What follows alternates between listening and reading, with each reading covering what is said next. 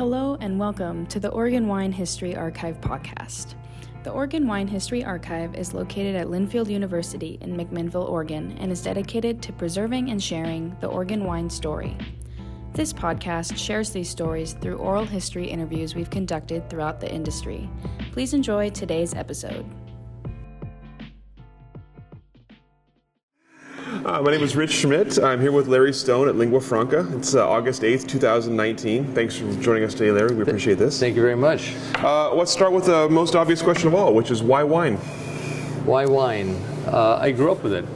Why did I choose wine? I mean, it was something that chose me in a way. It was my parents they were not wealthy. I grew up on Capitol Hill in Seattle, and they had things like Vouvray or regional wines from France or Germany or Austria, and then we also picked fruit and cooked. My dad worked at the Pike Place Market. And so we were always involved in food. I couldn't eat the processed foods that most of my friends were eating. I was forbidden to eat even a potato chip, so I had to eat home-cooked meal from the fresh food from the market, which was unusual in the 1950s in America. And so part of that to me was interesting when they had wine. What wine would go with it? Would it be the Vouvray, or would it be a simple California Sauvignon Blanc or something like that? What works? So already when I was young, I thought about spices, food, and how wine worked with it.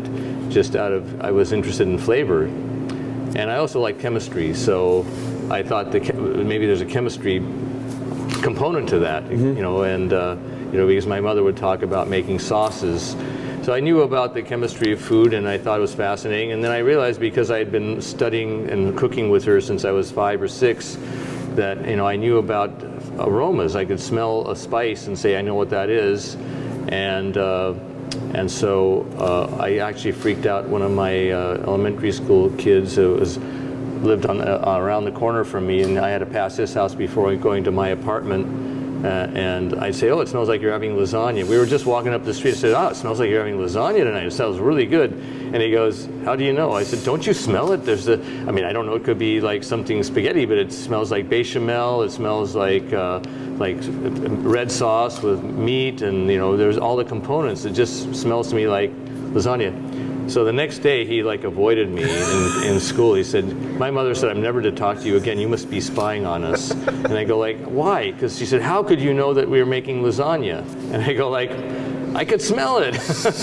They didn't take that as an answer. So and then I started being interested in how wine was made, and I loved chemistry. So by the time I was 14, I got a college textbook, and I went to these winemaking supply stores, and I bought equipment to make wine, but we were too poor to buy grapes. So I took apple juice and tried to make. I knew already what a Mosel Riesling, that I preferred it to Rhine, and I tried to have a little bit more elevated malic acid in the finished wine than you'd find in a Rheingau, so it'd be more like Mosel. And pretty much I manufactured a 10%, I wanted the goal to be 9.5%, 10% to 10.5%, and I manufactured a 10% alcohol grape juice wine, or apple juice wine, that tasted like Mosel. And it was confirmed even 10 years later when we found a stray bottle, and I gave it to a faculty I brought it to a faculty party and tasted them blind on it, and they all thought it was Mosel. So it was hard for them to get to the New World, and then I said no. Then they figured out, well, it has to be Washington Riesling then. And I go, "Well, it's Washington, but it's apples." And they go "Huh?" So I had to show them the bottle, which was the little screw cap thing I made 10 years earlier when I was 13. So I had a good idea of the chemistry of wine, and some of those came from the encyclopedias of wine that I was reading already, and some from the books. So I got a book somehow. I went to the library a lot. So I got a book that gave the acid components of Mosel versus Rheingau, and I just imitated that.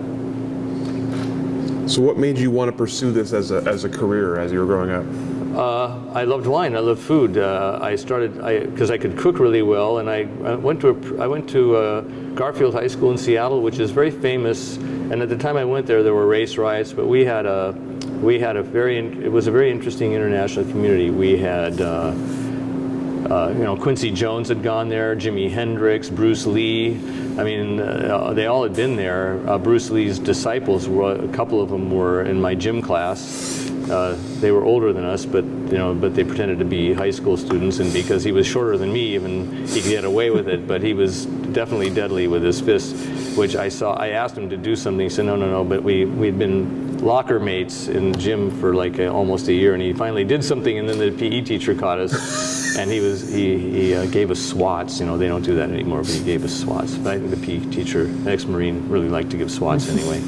But it was a very good background, but it was a tough school, and I was small, so I learned, in elementary school to fight for myself, and I got along with everybody as a result. But the one thing I couldn't do is be like the football player, the basketball player, but I realized that people were always curious about what I was eating for lunch because it was so unique, and I brought stuff I made, and they always loved it. They said, oh, you can, and one time I brought.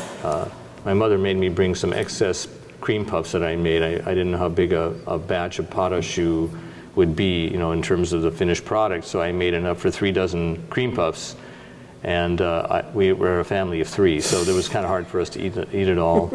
And my mom just stuck it in a bag and said, "You're taking it to school." When I was going off, I go, "No, they'll beat me up. No one bakes. What guy bakes?" And so it was I put it underneath the table, and people were interested in my lunches all the time. Said, "What's this?" Some guy figured out what I had underneath. There was a bag there with something. So he opened it up and he says, "Oh, cream puffs!" And the whole, the lunchroom basically swarmed over, and they were gone in like 2 seconds. And then one guy came back and said, "Where'd you get these? They're really good." And I go like, "Well, I made them." I was wondering what he would do. And they said, "Wow, you're a better cook than my mother." And I go like, okay, and then I realized that the girls kind of liked it, so I kept cooking. So cooking went with wine, and I made gourmet meals for my college. We rented houses, to save money, and I was the cook. They didn't know how to boil water.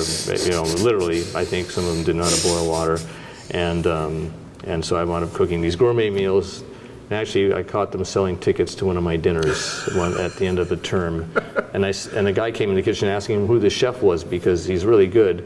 And I go like, "What chef?" It's like, "What do you?" He said, "No, there was a little post-it on the department board, in the Commons that said gourmet dinner, $25 a person." So my roommates were selling tickets to this and keeping the money from me. But I said, at the end of the dinner, I said, "I found out what you're doing." So I loved, and part of it was the wine selections I made. I think I bought a little Beaujolais from a grower that was like $2.50 a bottle at the time, and that was with my meal, and people loved it. So I just did it. It was not like a career. First I studied chemistry, and after I did research in chemistry, I realized I didn't want to be in a laboratory my whole life and run the same experiment over and again. And then, so I just took a bunch of humanities. I did music. I studied art and languages and poetry. I actually wrote poetry. I was published as a poet once, and I actually wound up editing a journal that I helped to found for about 3 years called Papers and Romance. It was a linguistics and literary criticism journal that was actually subscribed to by many universities around the world, to my surprise. But you had to publish or perish, so people were looking for some place they could publish, and we published. We had really good people working with the magazine. So anyway, I wound up in comparative literature after all that. I wandered from chemistry and physics to comparative literature and languages, and I wound up getting a Fulbright to Germany, and I studied in Germany before that, and with my family. My father's family was from Vienna, and they had resettled there after the war, and so I stayed with them for about a year and worked as an apprentice in a bank, so I could have some spending money, and I went to school most of the day, went to the University of Vienna. So I had the University of Tübingen for the Fulbright, University of Vienna when I was staying with my family a few years before that to build my German proficiency. But all the time I'd be going to wineries and vineyards, and when I was a kid, even when I was growing up, my parents took me to California, to Napa, to Livermore. I remember going to Wente in 1959 or so. I was like 8, 9 years old, and walking around the earth-packed floors they had at the time, and they had railroad hopper cars that went from the vineyard to the winery. And the only one who can confirm that that's still around is Eric Wente when he came and ate it at Rubicon Restaurant later on.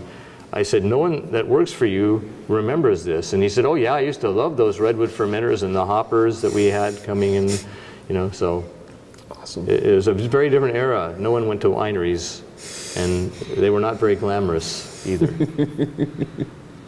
So tell me about the process of becoming a sommelier at this point. Well, I was a graduate student, and I was teaching. I was writing my doctoral dissertations. I had already started one and didn't like it because I realized my path in academia would be in a very different direction than I would like it to take if I had persisted in writing my original dissertation. So I switched and I was starting the second dissertation, and I was teaching 3 classes. I was an acting instructor by this time at the University of Washington, and I taught film studies, English and German, and also I even taught French once, which is a travesty. Don't tell anyone. I shouldn't say this. This should probably come off. But my French is terrible as my last language, but I knew enough apparently to teach beginning French, according to the University of Washington's standards at the time, at least. But mainly English, German, probably more German than English, and then film studies. And a friend of mine who studied medieval German poetry and therefore was unemployable even at the university, he was a bartender. He knew enough to like train as a bartender, and he'd started working actually as a computer manual writer, tech writer for a small company called Aldus, which created PageMaker originally. Oh, wow. And then he was hired by a small young company called Microsoft to be their tech writer there. And so he retired at age 35. But at this time, he was still basically tending bar on the waterfront. And he said, there's a job for a sommelier in Seattle. I go, like, there's only 2 jobs for a sommelier in Seattle, so where's this one? And he goes, well, it's the one at the Red Cabbage. I said, well, I'll never get it, because I tried out to be a sommelier at Ray's Boathouse, which was the only other really real sommelier job in Seattle at the time. And this is like 1980. I tried to get a job at Ray's in 1975 or 4. I was just finishing my undergraduate studies, and they wouldn't hire me because I was like 23 or whatever. They didn't think I had enough experience, and there was a little. I didn't understand what they were saying exactly when they were saying the word for bone, and they made it sound like the German city Bonn, and I got confused. So I didn't get the job, and I thought, well, I just won't get it because I have no qualifications to be a sommelier. I just know a lot about wine that I studied on my own, and so. You know, we had a $20 bet I couldn't get the job, and he said, you can get it. You wouldn't have to teach, and you'd work 2 days a week, and then you could write your dissertation the remaining 5, and you'd finish, instead of teaching every day, 3, and doing office hours. So I applied for the job, and I went through 4 interviews because I had left 10 years of my life out of the resume, because the owner had been a Vietnam vet, and I had a student deferment, and my friend said, you can't mention you've been a student or you still are a student because it will disqualify you. And I go like, okay, I'll leave it out, but there's a 10-year gap. So he saw that and he had me checked out. So the 4th interview was after a pause, and he goes, look, you know so much about wine. You've gone through 3 interviews, 1 with the head sommelier and 2 with me, and I was a sommelier, and you know more about wine than anyone I know. And he had spent that last interview first by, he had an encyclopedia of wine open, and Alexis Lischines, and he kept asking me questions. And the final one was, what is Gumpoldskirchen? Tell me what Gumpoldskirchen is. And I go like, well, I know Gumpoldskirchen. I go like, so it's Rotgipfler Zierpflanzer, it's sold in Baden by Wien, it's part of the Thermenregion of Austria, and it's mainly sold there at the casinos. And he slammed the thing shut. I don't know what planet you're from, but you know more about wine than anyone. And then he said, but you have 10 years off your resume. If you've done anything that you regret, you should tell me now. Because I've had you checked out, and I can't find anything. But I'll find out, if you've done something. I go, well, I assume that you had a background check on my criminal record, which I don't really have one. But you may not like what I have to say even less. And I said, I was a student for 10 years. And he goes, you're right. Ivory tower types are lazy. They don't do anything. They just are smart asses, and they don't do much. You know, they try to get by talking a lot. And so he said, but if you had any restaurant experience at all, I may hire you. I would hire you, actually. And I go like, well, I left that off my resume too because I thought it would disqualify me because I had been a dishwasher for 2, and he stopped me and said, you're hired. Then his next line was, you know, I started at age 14 by being a dishwasher, and they're the hardest working people in the restaurant business. And if you were a dishwasher for 2 years, you'll do anything. So I go like, okay. So it was a part-time job. I got this job that I'd actually wanted for, you know, already for 5, 6 years. I wanted to get a job like this to help pay my way through college. And here I was, and I thought, well, 6 months I'll be doing this, and I'll finish my dissertation, and I'll be teaching comparative literature at some university somewhere. Mm-hmm. But it didn't quite work that way. So here I am, you know, almost 35 years later, or longer, you know, still being a sommelier. So I guess I never grew up out of my, you know, like the kid in the candy store. It was just too tempting to stay there. Plus, unlike my English classes or German classes where people were falling asleep because they had to take the credit, people kept asking me more questions about wine. So it was very exciting to like all of a sudden have guests. So tell us more, do this. And I said, I have to stop. You know, you have to tell them, no, I have to stop because I have other things I have to do. And they'd say, no, come back. You know, it's like, well, what a refreshing change. So I could teach, but it was something people actually wanted to learn. And mm-hmm. I had winemakers and wine writers and, you know, guests come in and ask questions all the time. Hmm. And I was in the news. I won, you know, so it was interesting. And then later on I went to work for Four Seasons Hotels. They recruited me after I left the first restaurant, which was the Red Cabbage in Seattle on the Western and Madison. And I wound up going to the Four Seasons on 4th and Madison, basically, 4th and University.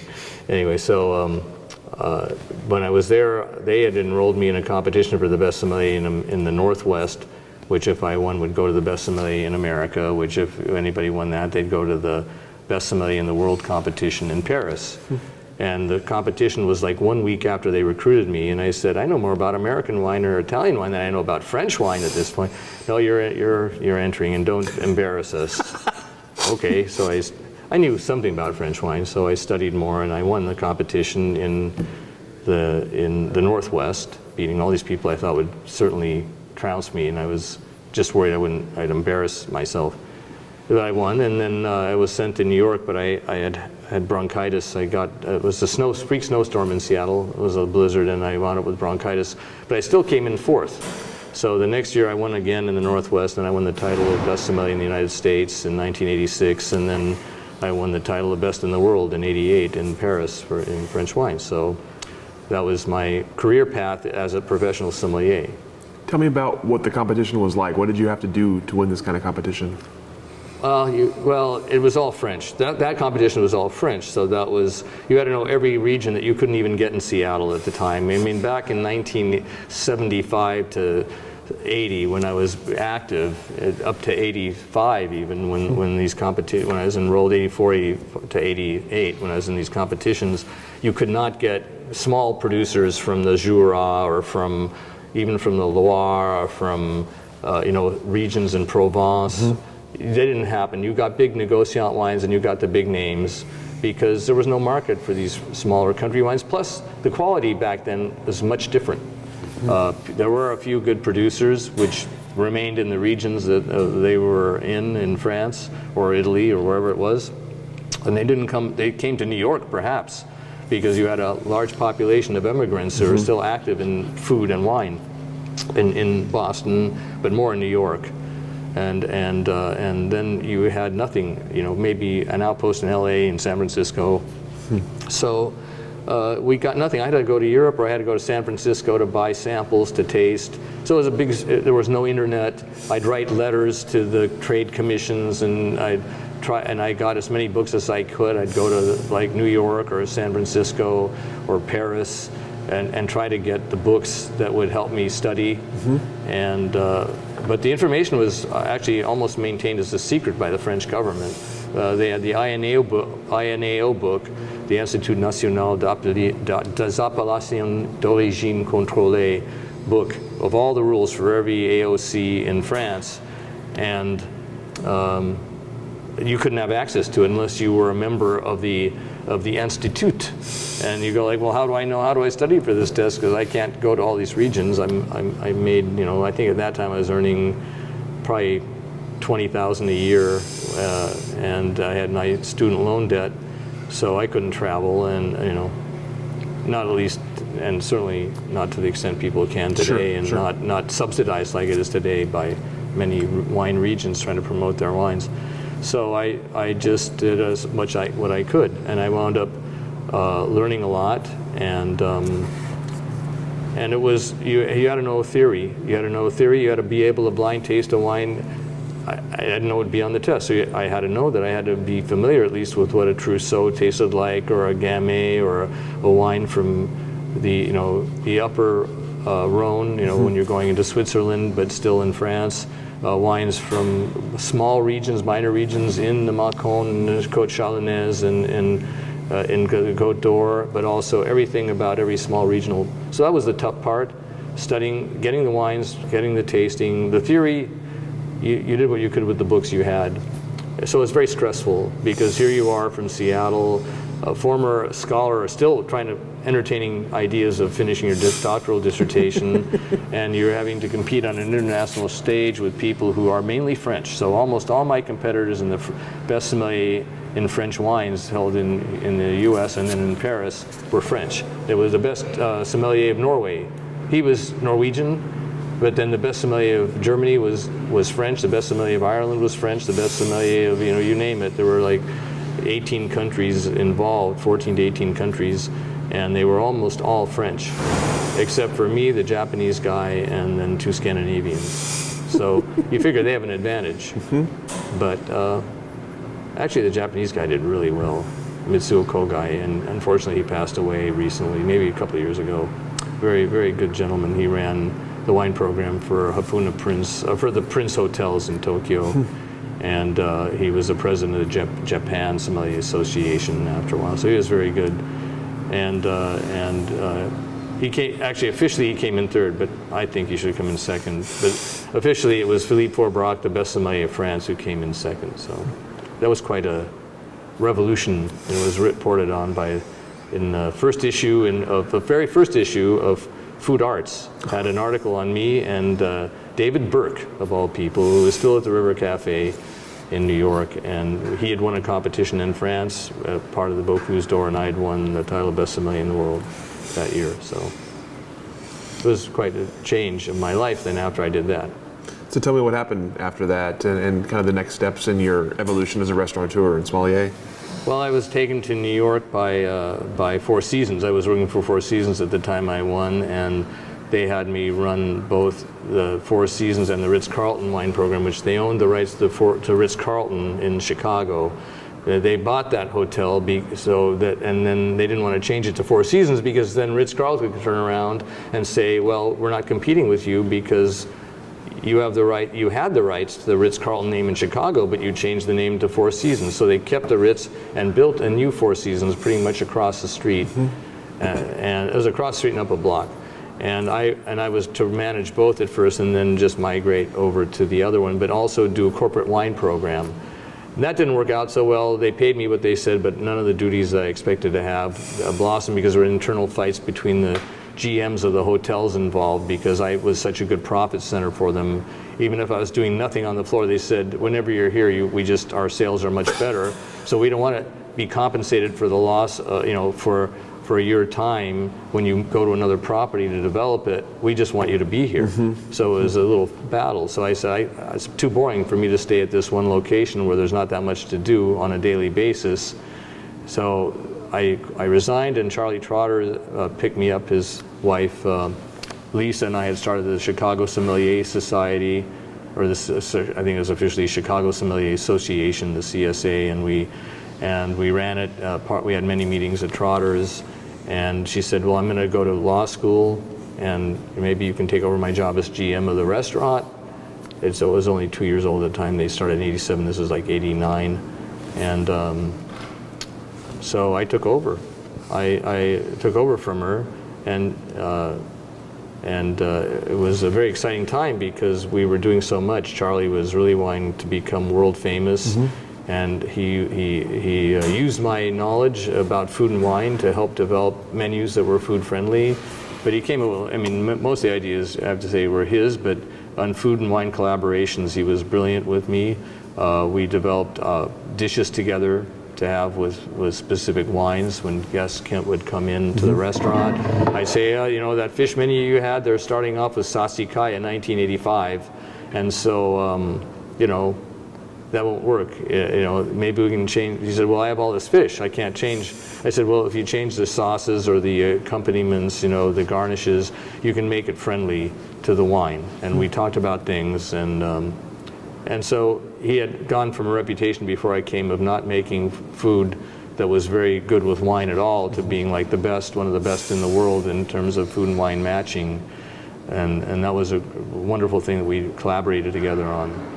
But, you know, he was the driving force behind the restaurant. He was amazing, his inspiration and his dedication to that.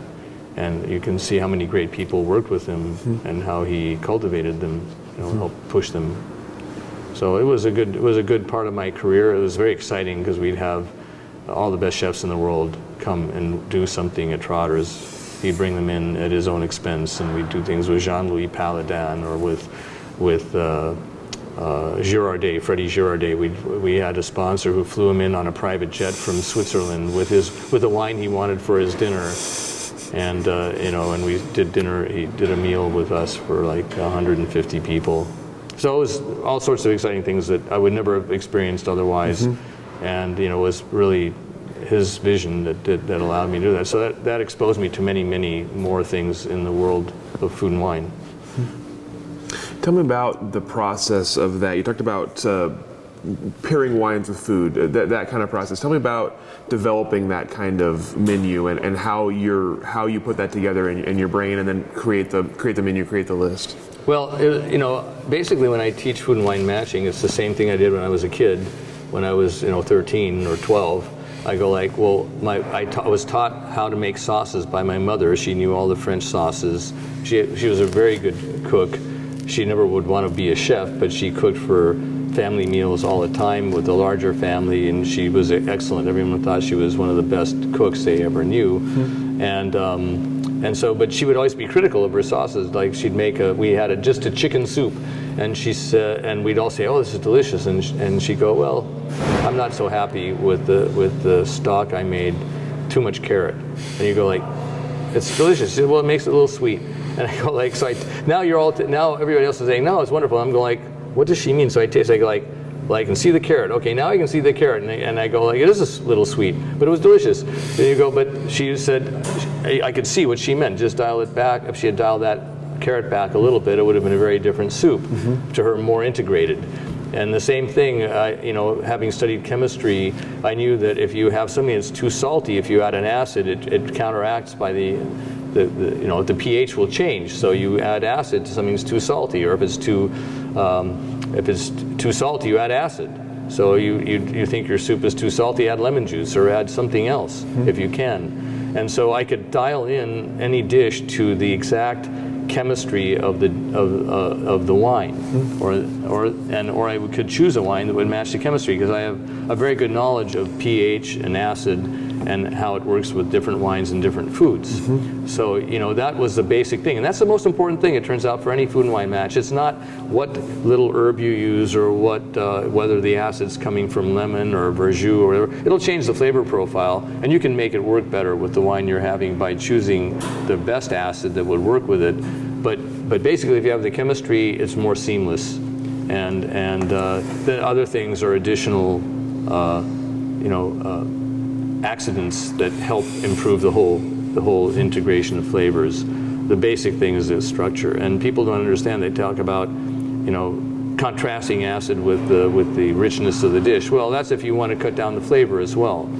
So there are good examples of that from charcuterie. But I learned all this when I was 12. So to me, it's like I could go on about it. But when if you have charcuterie, you look at the classic bouchère, the sauces from the butcheries. They're sweet and sour. Why is that? Because they all have richness. But you're trying to fight. Because refrigeration didn't really exist until the 20th century on a mass scale, you had to fight rancid flavors. So they wouldn't be rotten, but rancid, so they wouldn't be fresh. Today you can get a piece of organ meat from a butcher if you're a restaurant that is perfectly fresh, right, and it has no odor. But back then there always see ammoniated flavors and aromas coming, so you had to fight it. So how did you do it? You put acid on it. Why? Because ammonia is a basic, acid is an acid, whether it's lemon juice or verjus or wine reduced, and you fight that, and then but that kills the flavor of the meat as well, that organ meat. So to bring it back, you have a little sweetness. So if you look at the classic dishes, they all were sweet and sour. And that's why people put lemon juice to this day on oysters, is because they probably don't like the flavor of oyster. If you really like the flavor of oyster, you'd put a creme fraiche with a little lemon zest on it. That would be really great. But you wouldn't want to put an acid. But you have to have a very fresh oyster. Why? What is an oyster? Oyster is seawater. Okay, so it's salty. If you want to kill the flavor of an oyster because you think it's too strong, or you may not think it's perfectly clean because it smells fishy, then you put lemon on it. That's what you do with fish. People do that with fish because they basically don't like fish. Honestly, I'm serious. If you really like fish and you have a great piece of fish like a salmon, what would you put? You'd put a cream sauce, you'd put a mayonnaise with dill, or you'd have something very creamy and rich. You're not putting a bunch of acid. Now, of course, mayonnaise does have acid, it's emulsified, but it's not like putting lemon juice on it. And if you really want to cut the flavor, you put lemon juice, so everything tastes lemony. So acid always beats fat in flavor. So you put a little acid on something, it's just a little bit funky, it becomes beautifully clean and fresh. Interesting. So all these things I studied and knew by cooking. I started cooking when I was 7 for my parents. When I get home from elementary school, my mother would teach me the recipes and I enjoyed it.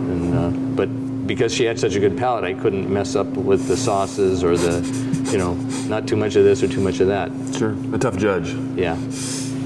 So tell us what happens next after Trotters, and after you're kind of a known name now. So what happens after that? Oh well, I was known before Trotters actually because I'd been the best sommelier in the world before he hired me. True. And that's one of the reasons why he hired me. Because I wanted to leave. His wife knew that, and then he said, "Well, maybe you can work for us." And I said 6 months, and I'm going back to Seattle, and that became almost 5 years. But by that time.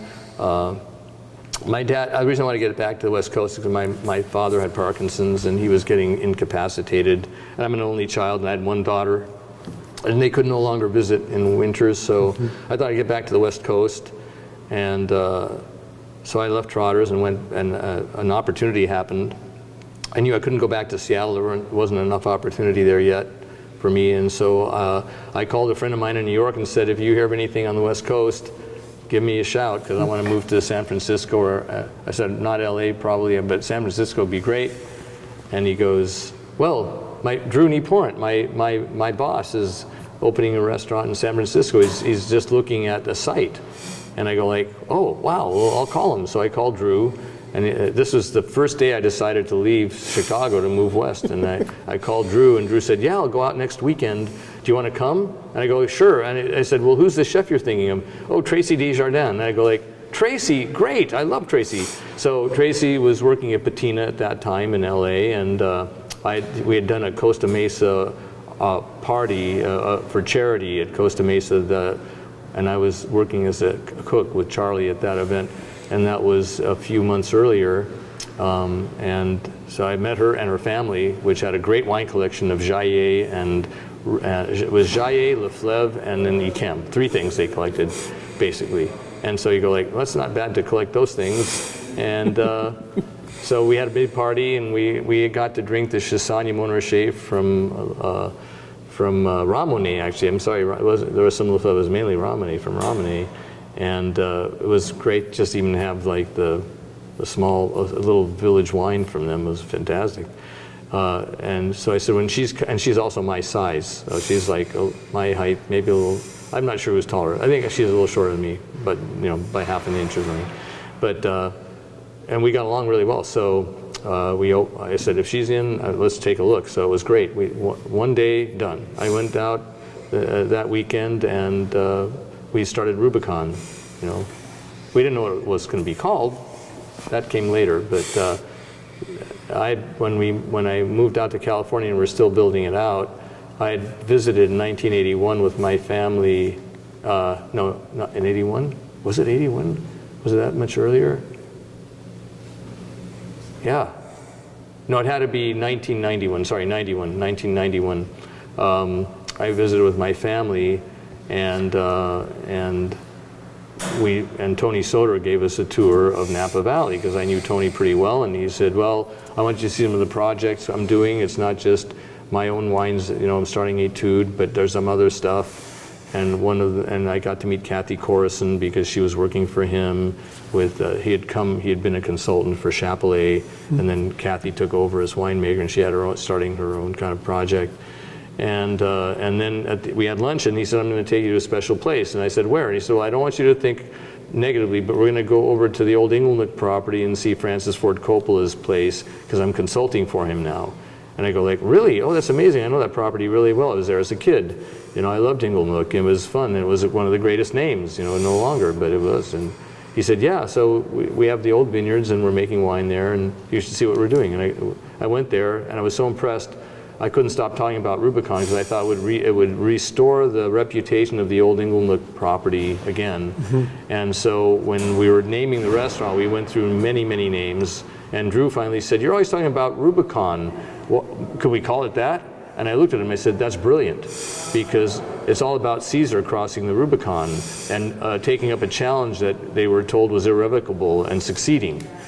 So when Caesar crossed the Rubicon, the Roman Senate declared war on him because there was a line of demarcation to keep troops out of Rome to prevent the takeover by a general.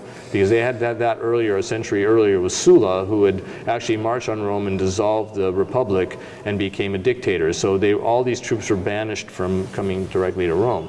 And when Caesar crossed that, all the other troops then were bound to attack him. So I go, I'm coming from Chicago, Tracy's coming from LA, you're coming from New York, all our friends in San Francisco say we'll be doomed, you don't do this, it's the wrong place, the wrong time, you'll never succeed. And I go, it's perfect, let's do it. So they said, well, we have to get permission from Francis. I said, yeah, that's great, even better. So we both wrote to him, and I'd already written to them in 92 or 91 even, thanking them for the tour, and I was so inspired by what they were doing, and with Tony Soder I knew they'd have the right path. And so I got a nice letter from Eleanor Coppola. I still have it somewhere. And so when we made the name, Francis said, well, you can use a name as long as if I can be a partner.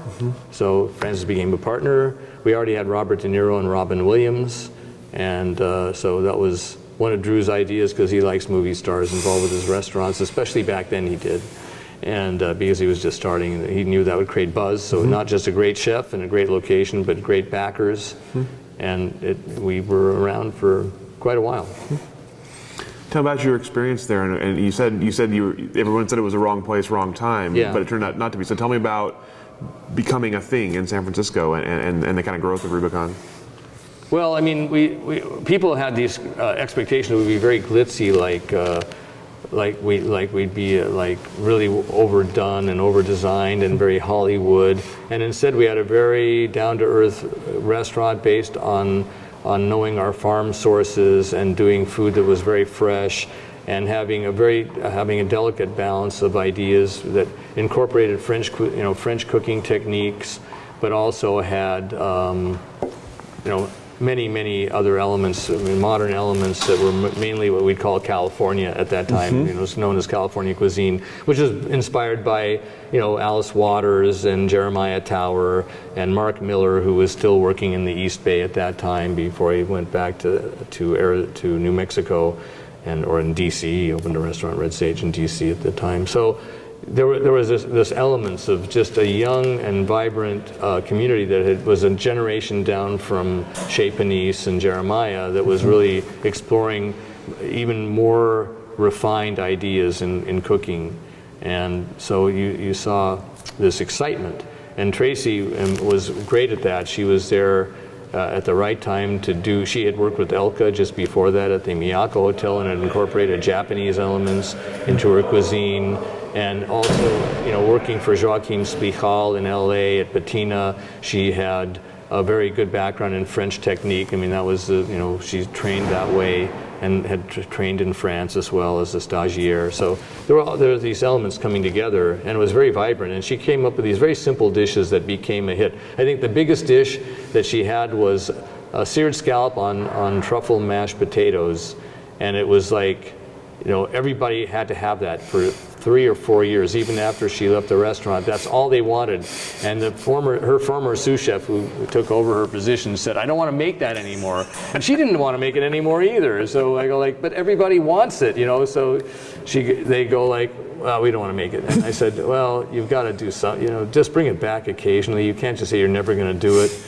But, you know, chefs, they're very creative and they want to do what they want to do. So I have to respect that. So at what point did you, at some point you entered into the California wine industry. So tell me about that kind of process from restaurateur into the wine industry itself. Well, as I said, I started making wine when I was 14, so I was always interested in wine, and so I understood when people were making wine what they were doing, and so I felt that it would be kind of fun to do it again. And my friend Daniel Jonas in New York said, well, we should have a negociant label. You be in charge of the winemaking, you're out west. You do the blending or winemaking, whatever it is, and then I'll sell it. And that lasted about 2 years, not quite, because he had a conflict of interest with his other business, which was Jeroboam Imports. And I'd asked him when we started to sign off on that, but he thought, no, the investors know about it, they're not going to care. But it turns out they did. So we did it for a couple of years, and then we just dissolved the company when the investors were complaining to him about the conflict of interest he had with importing wine. It was okay as long as I was making it, but then he bought a batch of Syrah from Alain Graillot to bottle under our own label, which was called Deux Chapeaux, or Two Hats, which we were both sommeliers, and then we're involved in wine production. So that was in 1993. We did that from 93 to 96, basically. Started in 93 and 96 we dissolved, and then I created a company called Sarita. So all the time I was in the restaurant, I had my own wine company in a way. From the first year I moved to San Francisco, and I would go there and I'd have a shift, especially in fall when it's getting busy. I'd have a shift at the restaurant, then I'd drive right to Napa and sleep in my car so that at 7 a.m. when the pickers came, I would be there. And often I pruned the vineyard for them because the people growing the grapes didn't want to prune the way I wanted to prune.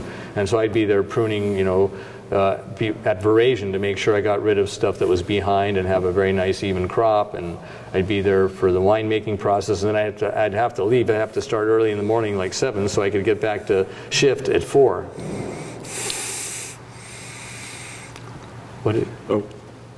The cat. We have a cat. For those of you who don't see him, he's off camera, and I hope he hasn't done anything untoward. He's just trying to take the camera with him. It's all good. All right. Okay. So at this point you were growing your own. You had your own wine business, growing your own grapes with Sarita. Mm-hmm. So tell us about sort of that. Why that? Why was Sarita something you wanted to do, and what did it evolve into? Well, I thought, to really understand wine and to understand a region, you should make wine there. And I did it with Sarita. It was Cabernet, Merlot, and Cabernet Franc. I really loved Cabernet Franc, but I felt people were picking Cabernet too late and Merlot way too late. And Cabernet Franc, that was the one that probably in Napa and parts in some areas had the best balance, because you could get these nice herbal flavors, which everybody in the 90s was trying to get rid of in their wine. And I go like, but this is what it is. This is Cabernet Franc. That's what you like about Cabernet Franc. It's tobacco, it's herbs, it's really delicious. But you have to crop it right, you have to have the right spot. Mm-hmm. It's a little fussier, I think, than Cabernet Sauvignon is. Mm-hmm. And also, I think Cabernet can be pushed far and still be satisfactorily Cabernet, although I find often it was too far. So I made wines that I thought were more European. I wanted to see, is it still possible not to make the wines that they made in the old days, which I thought were too green. Like when people say they pick a 12.5 degrees alcohol potential, that's a formula. And I don't think you can, and no viticultural, no farm product can be farmed or picked by formula. You have to look at the fruit every year, because every year you have different situations. And so if you're doing it by formula, then you're missing what you could be doing better.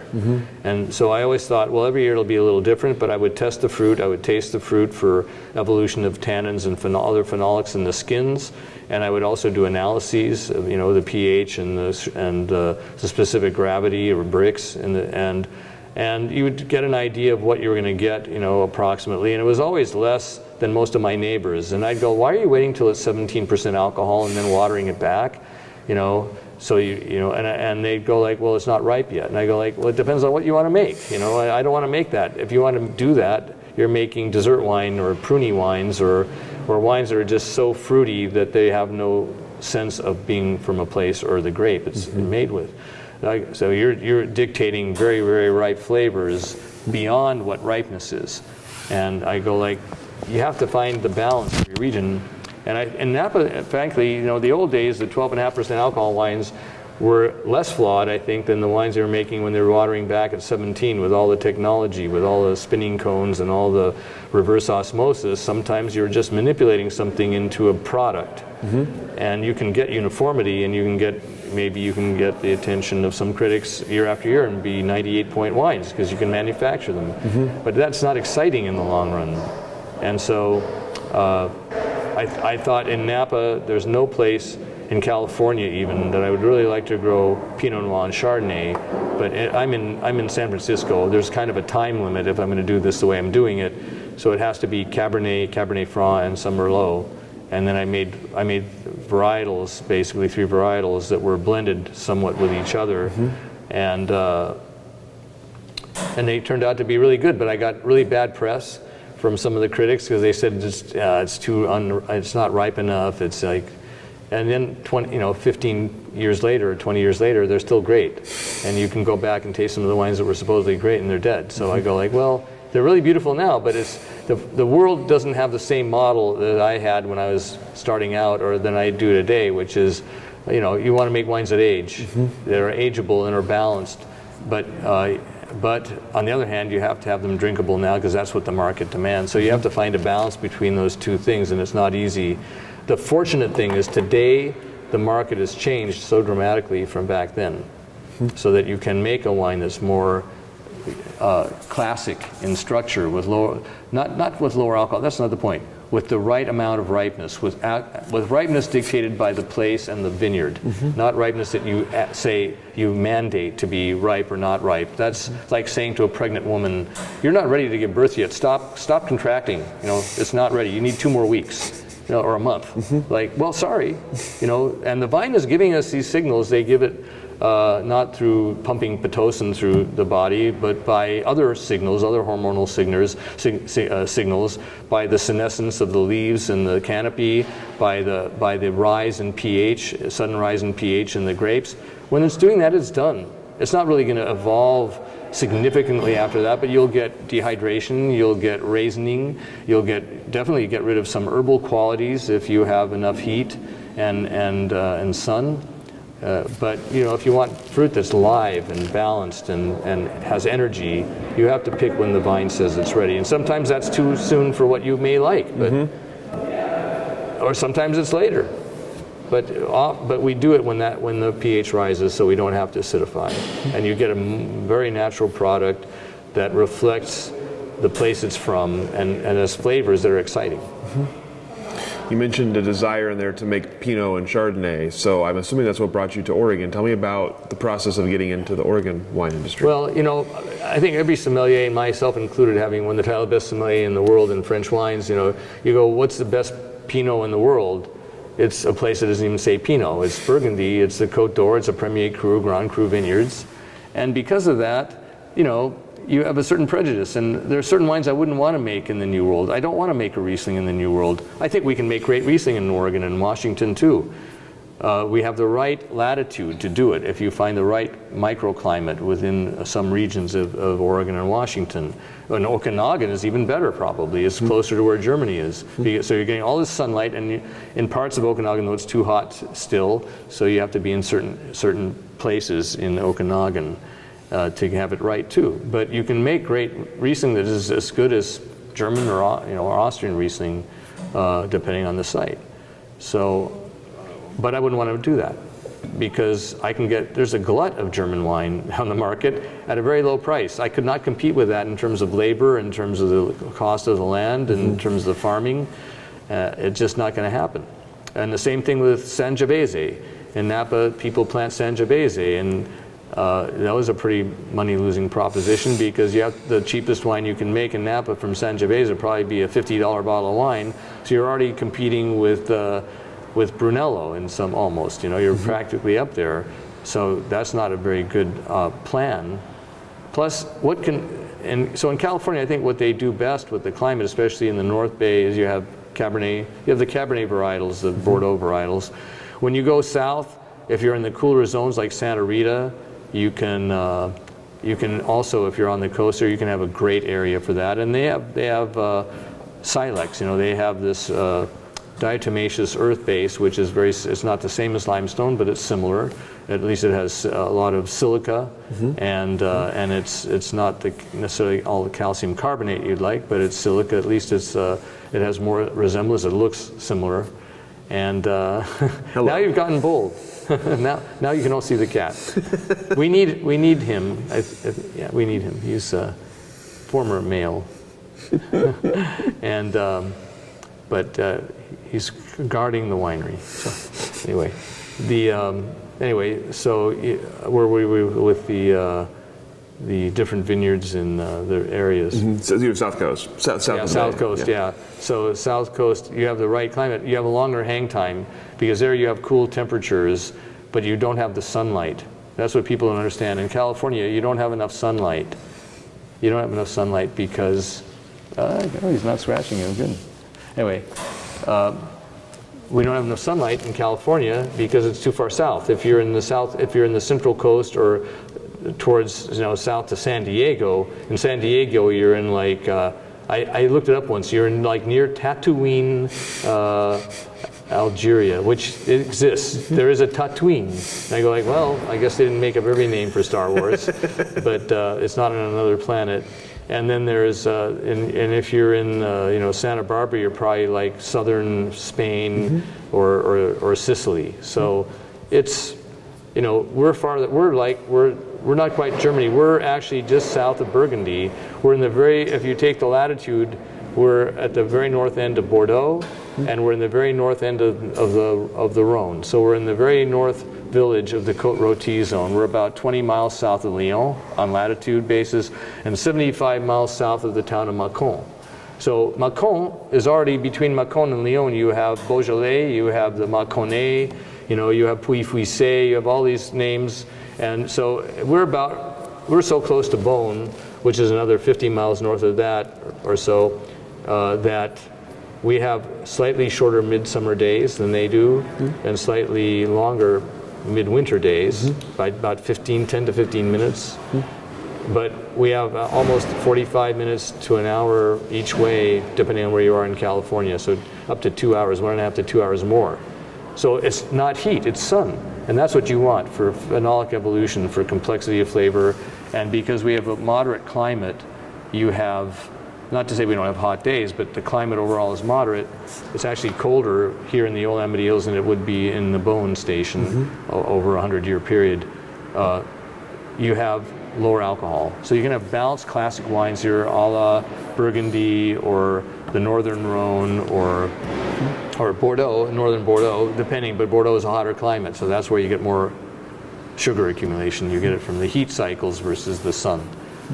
So, and that's what's interesting. We just have the best spot. So I wouldn't have done Pinot unless I was back in Oregon, because there's no climate in Washington, even though we're about the same parallel. There's no climate in Washington that's really suitable for Pinot or Chardonnay. I shouldn't say that too much, because there are people who grow Chardonnay in Washington. My apologies, but I think we just have a much better climate overall for it, and then we couldn't grow Cabernet here in the northern Willamette Valley. We could grow Syrah, but it would be Syrah like the Northern Rhone. So when you decided that's what you wanted to do, how did you go about getting into Oregon? finding the spot you wanted to be? Oh, well, that goes back to when I was a sommelier. I was in 1996. Mark Tarlov, who was a frequent diner at the restaurant, our affiliated restaurant in New York, Mon Rocher. He loved sommeliers. He'd take them out for lunches at Chinese restaurants, and he'd bring a bunch of his wine collection, which included a lot of Roumier and Jaillet and other producers. They'd once a month go out to lunch with him. And then he came to do he was a lawyer for the entertainment industry, intellectual properties, basically, I think. And both he and his wife, and they came out west frequently, but he also produced movies. His wife wrote scripts for movies, and he produced them. So they were shooting a film called Copycat with Sigourney Weaver in San Francisco, and he decided to get a hotel, the Mandarin Oriental, which is about 3 blocks away from my restaurant, and he did it deliberately. He came in the first night he was in San Francisco, says, I'm going to be here almost every night, and I'm going to drink the Jaillet off your list. And I go like, and the Roumier, and I go like, okay, and I didn't realize that he really meant it. So every night he'd come and have a bottle of Costerie and a Roumier or a Costerie and a Jaillet. It was on the movie budget, right? So he could drink what he wanted. And it wasn't expensive, because at that time in 1995, 96, I think I had Roumier on the list for $57 a bottle for the Le Cras, and I had Jaillet for like 125 or something. Some bottles are worth $20,000 today, or 15. I mean, some ungodly amount of money. And even in New York at the time, he would have had to pay quite a bit more than I was charging, maybe triple. So he just, I want to drink these every night. I said, finally, after like 2 weeks of this, I go like, you're in the West Coast. If you were in France, in Burgundy, you wouldn't see a single bottle of Oregon Pinot or California Pinot or anything on. I want you at least to try some things. So he tried, I said, what should I try? I said, Oregon is the best shot. Willamette Valley, Eola Hills, I already knew I loved the Eola Hills above everything else. Said in California, it'd be either the western Sonoma coast, the real Sonoma coast, like near Occidental or Jenner, like right there on the coast where Hirsch is. And then I said in California, the other part would be Santa Rita Hills. But I said, there isn't a lot in Santa Rita Hills I would support yet, but I think the areas have promise. So he tasted a bunch of wine, and then he said, none of them taste like Burgundy. I said, but they could be with the right person, maybe someone from Burgundy coming and farming it and knowing what to do with the grapes. So that created Evening Land 10 years later. That was in 96, and then 9/11 happened, and he got back to me saying, I really want to get out of New York. Is there a place I can buy in California where I could have a vineyard? And I said, well, in Sonoma, there's Occidental Vineyard is, I think, available. You could try it. I heard a rumor. And he wound up getting Occidental. But then 4 or 5 months after that, he's in Santa Barbara. He says, I can get a 100-year lease on this property in Santa Rita Hills. And it's close to the ocean. It's nice and cool. And I go like, great, but what are you going to do with the property in Sonoma? That's a long distance. You can't haul grapes back. Where are you going to make the wine? You have two now. You have 2 regions. Are you selling the fruit? No, I want to make wine. I need a winemaker. So I gave him some references that I thought were pretty good at the time. One included Sashi Mormon, and then it was now still involved with Evening Land. And then about 6 months after that, he's at the IPNC at Linfield College, and he says, I just talked to Dominique Lafon, and he wants to come and he's interested in making wine in Oregon with me. And I go like, but you don't have a vineyard, and what are you going to do with the California? And he goes, oh, but I think there's an auction now for a lease on Seven Springs Vineyard, and I can get that. And I go like, well, that's great. I said Seven Springs is the best vineyard in Oregon in my mind, but I said it could have own roots, it could have phylloxera. You have to have a vineyard specialist go and check it out, because I was in Rubicon, and I'm like, I can't come up there today because you're trying to sign this week. You better have someone check it out. So 2 days later, he called me and said, we signed the lease. And I go like, so did you have someone check it out? No, it costs the same as a condo on the Upper East Side. That's nothing. And I go like, well, but you don't have to farm it.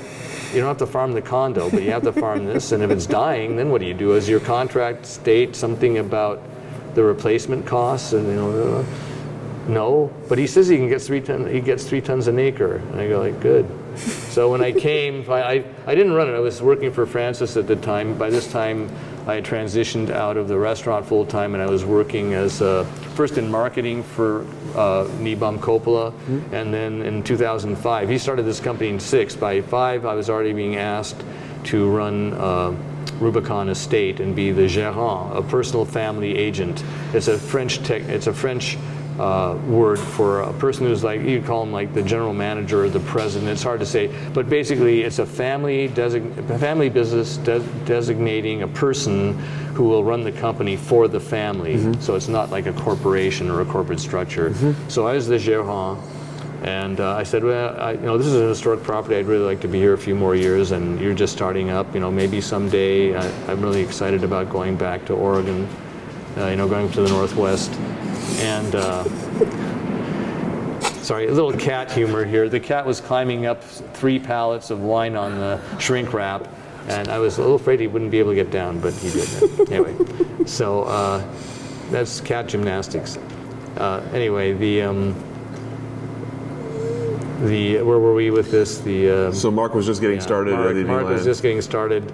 So what happened was I worked for Francis as the gérant there until 2010, and then I got to see one project through, which was having restored the Inglenook Estate to being the center of the Napa Valley Wine Auction. That was the last thing I did, and then I left.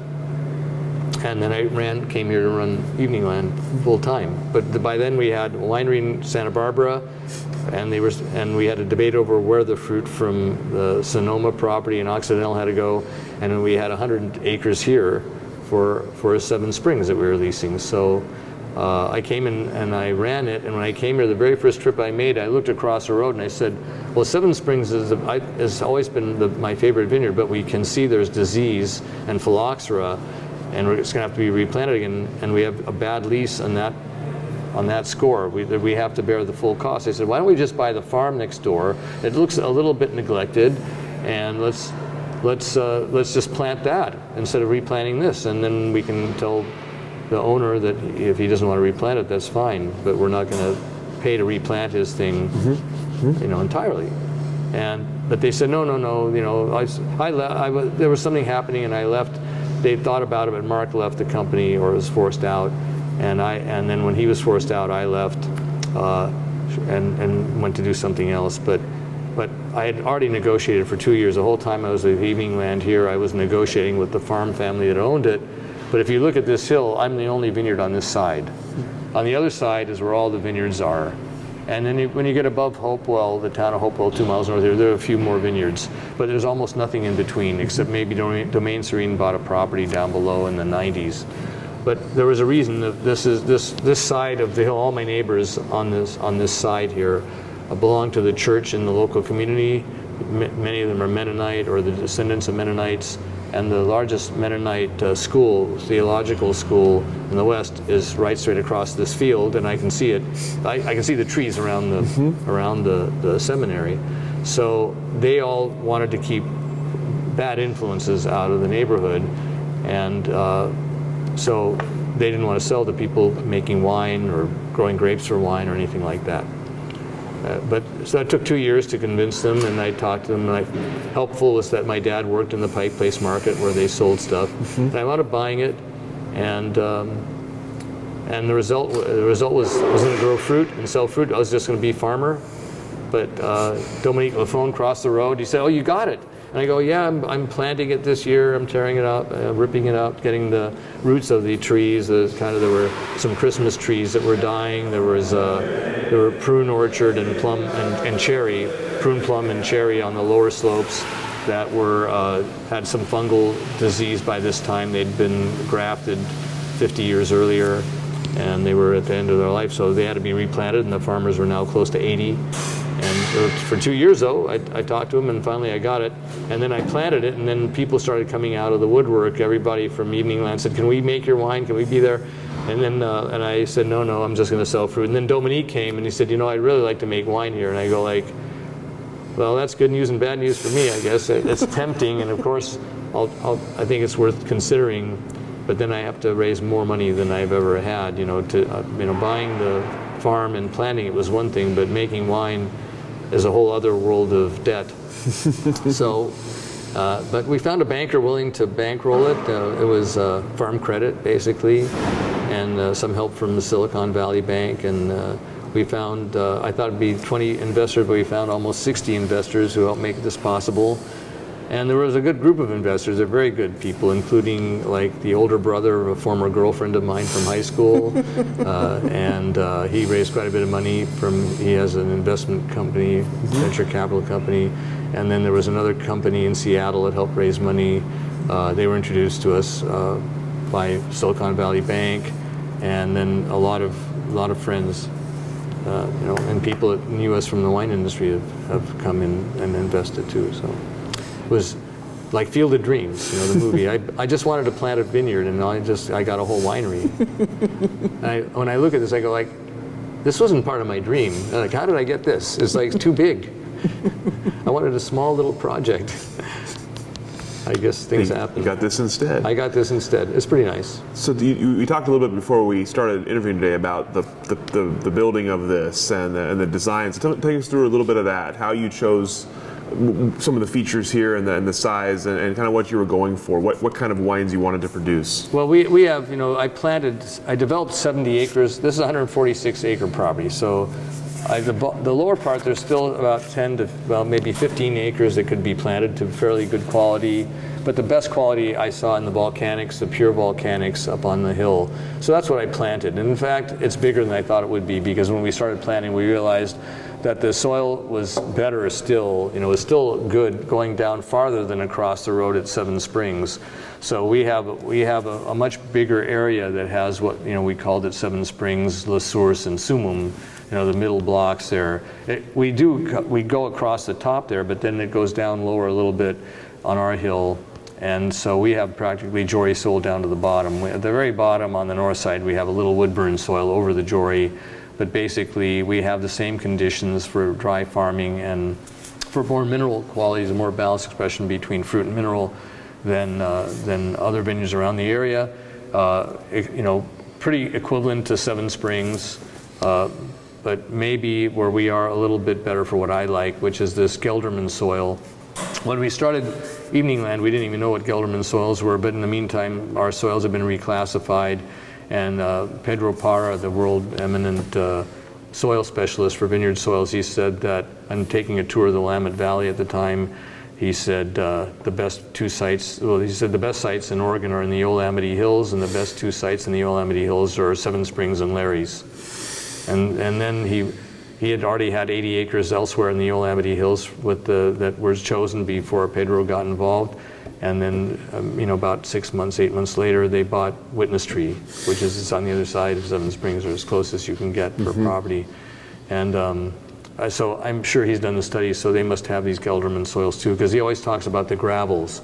So my appreciation of these sites was based totally on my experience starting in 1985 when the first crop came off of Seven Springs, and I was privileged to taste that in a David Adelsheim version in 1987 in Chicago. And I called him up and I said, David, that's the best wine you made. When did you get the vineyard? And he hesitated and then said, well, it's not mine, but it is a good site. I plan on getting it again. And he said, by the way, it's the first crop. And I go like, what? I go, that's an interesting site. And I said, maybe it'll drop. You know, we're going like, maybe the quality will drop. It'll go through a big period and then kind of diminish. But it never did. And so I didn't know that also Bethel Heights made a reserve wine from Seven Springs that year. And St. Innocent, of course. There were a lot of wineries involved in that. And it was like really crazy that you know, I was able to get a farm next door that had not been, that for 40 years, Tony Soder tried to buy it when he started his project. Lynn Penner-Ash tried to buy it. A lot of people tried to buy it. And I was in the right place. They were older, so I'm 40 years later, so instead of being in their 40s, they were, well, in their late 30s or something, they were in their late 70s, and by the time I bought it, he was over 80. And so, you know, I was in the right place, the right time. Plus, one of their granddaughters had worked at Brooks already, and they realized, well, people in wine aren't all wild partiers that will disrupt our moral fabric of the community. Sure, sure. So, tell me about your decision on. You talk about the soils here, and you farm organically, biodynamically, as I understand. Tell me about your decision to do that and what you've seen as a result. Well, when I ran Coppola's winery, I'd always been interested in organic farming. I thought it was important, but as I worked with, we had a consultant that came in at the suggestion of a friend of mine, Frédéric Angeret. He said, well, you should talk to Stéphane de Renoncourt, who has his own winery in Bordeaux, but knows vineyards and knows how to make wine, and he has a good touch. But so we hired him at Coppola, and he had all these ideas about biodynamic farming too that I had already been familiar with from Valeria Huneeus. Valeria, before she planted Quintessa, she had given me a tour of the vineyard, and that was in 1989. And she talked about her idea of how she would plant, and she would have an insectarium where she'd replant the native grasses and flowers that were in Napa Valley before white people came and farmed, and that would attract the insects that would kill the riparian insects that cause Pierce's disease. And so it was amazing. I mean, she had this whole thing, and she kept forest around the vineyard, and the songbirds would live in the forest, and the hawks, if they went out, the hawks in the trees there would find them and eat them, so they'd come back and they'd eat the insects in the forest where the riparian insects would be, and they wouldn't be able to go out in the vineyard without consequences, so they'd stay away. So it's just, I go like, that's a beautiful thing. And she said, we're going to keep cattle so that we can have our own manure, so our biome is returned to the same place. We're not bringing in compost from somewhere else. And you're going, that's a pretty thorough idea. And you go like, it sounds like a fairy tale. I hope it works. Well, that was in 1989. But by 2000 when was it? In 2006, when I was taking over as the gérant of 2005, actually, ended 5, as the gérant of Rubicon Estate, which we had renamed. I was a board member from 2001 on, I was instrumental in helping that get changed from Niebaum Coppola to Rubicon Estate and splitting the company. And so I already was very familiar from 1989 on with the idea of biodynamic. But then when Stéphane came to work for us at Rubicon Estate, it was amazing what he brought in, and we did these experiments with mowing grasses and keeping them, because before that we were disking everything. It was naked ground and then vines, and just dirt and vines. And you're going like, and it was because of the competition for water that these surface plants would have. And what he demonstrated was the temperature of the soil was 10 degrees to 15 degrees cooler with the mulch on it, because it was a darker soil and it would pick up heat. So you have more water stress and more vine stress on the fruit and the vines.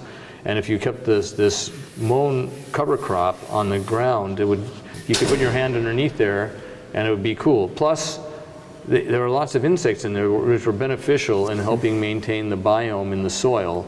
So it actually really helped encourage growth, and it was a good way of farming because you didn't disrupt the topsoil. And the older farmers, that we had Rafael Rodriguez, who had worked there since the 40s, for John Daniel Jr., the descendant of Gustav Niebaum, who founded Englewood. He worked there first as a worker in the vineyard and then as the vineyard manager. He was the first Mexican-American vineyard manager in Napa. And he started not even be able to hold a power tool because only the white people were allowed to hold power tools back then, and they had to use spades and shovels. So it was quite a change that he saw. When he saw this vineyard, he goes, I said, what do you think of this farming? And he goes, it looks dirty. Well, because he said, all this stuff, this weeds and stuff, it looks dirty, like you're not doing anything. And I said, but this is the idea behind it. He says, I don't care. It just looks dirty. I would be scolded if I had done stuff like this. So I go like, well, it's a shift in paradigm of how you farm, and it's an idea of keeping an intact cover crop and pathways for oxygen into the soil. And in the end, you need less input from fertilizers. You need less compost. And what is compost? But compost is returning bacteria to the soil, but you're returning it from a dairy to a farm instead of keeping the cattle there and returning the same biome to encourage the uniqueness of the site. And so the nice thing is here, we never really did anything damaging to the biome, and we were surrounded by other properties and forest land that was undisturbed, and we have wetlands here, so there's a big supply of that. Plus we have lots of animals roaming the vineyards because we don't kill them, and we don't. We encourage them to thrive. The only ones I need to discourage a little bit more are the voles, moles, and gophers. But that's only because in the last 150 years, we people, our civilization, has killed off all its natural predator, which would be snakes, because we have a fear of snakes. So the gopher snake, that's my next big project, but I have to get past the objections of Thomas, because he doesn't like snakes. But I go, look, I don't want to cuddle up with a snake at night either, but this is their habitat, and it's called a gopher snake. It's not because it loves and protects gophers, it's because it eats them. And even if it can't eat that many at once, it's like having a cat in the winery. It doesn't have to go kill mice all the time. The mice see a cat there, they don't want to be there. It's a hostile environment. And when the hawks and the owls kill the mice, they don't even have a vague idea what killed them. They're just, where did Joe go? He was there a second ago, and now he's gone. He's gone. A snake lives in their habitat. It goes in their dens, and then they are very aware that there's a predator. So it's a different thing. It's not just what they eat, but it's the habitat, the stress in the habitat for the prey. So I think that it's something we have to work on. I need a herpetologist. So if any herpetologist sees this, and I haven't gotten someone to help advise us on how to do this properly, we need one. I know I have the right environment because I've studied this, because I go, it's the same in Napa, but they're rattlesnakes. So we have a big problem with ground squirrels there. They undermine everything. And here we have a problem with voles and gophers and moles, but the gophers and the voles are really pretty destructive. So I go, if you introduce snakes again, and here they're not poisonous and they're shy. So what do they want? They want a big pile of rock, which we have. We have 4 piles of rocks. We have one right by a little spring. In fact, it's covering the source so it doesn't get trampled on. And that's what they love. They need water and they need rocks. We got plenty of that. Why would they leave? You can't keep a wild animal where you want it, but this would be a perfect home. So perfect habitat. So I think we can be successful, but we have to try it. That'll be, I hope sometime this year, but it may be next. So as you've gone from, as you got talked into making wine here and building this facility, tell me about the process of starting making your own wines, building this brand. What kind of wines are you trying to create? How are you fitting into the market? Like, how has that gone since you started making wine here? Well, even starting with Evening Line, I just wanted to make wine that I thought reflected the place, because I believe that Oregon has a terroir. There are sites in Oregon that have terroir that is exceptional and will be different than Burgundy. But if you make the wine by some sort of formula or an idea that man should dominate nature, which is basically what almost any American trained winemaker has in mind, is that you're never going to succeed. So you have to let the grapes dictate the vineyard site, and then how it's grown dictate the flavors. So I'm not trying to make a kind of wine. I wanted to see what kind of wine could be grown here. And that's the whole point. When you ask a European winemaker what makes their wine so special, they don't say, oh, I have this special technique. I can't talk about this technique because if I give it away, I'll lose my advantage over everybody else. And they certainly would not say in Burgundy, oh, the secret of my Chardonnay is bâtonnage, or the secret of my Chardonnay or my Chassagne Montrachet is the barrel I use.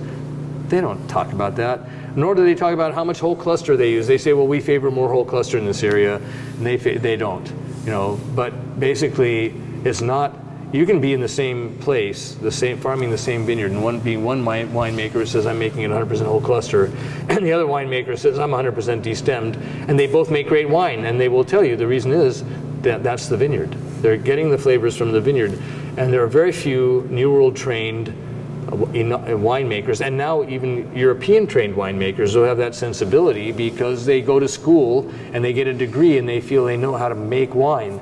Because they know the chemistry, but frankly, that's the least interesting part of wine. That gets you to a sound wine that won't spoil.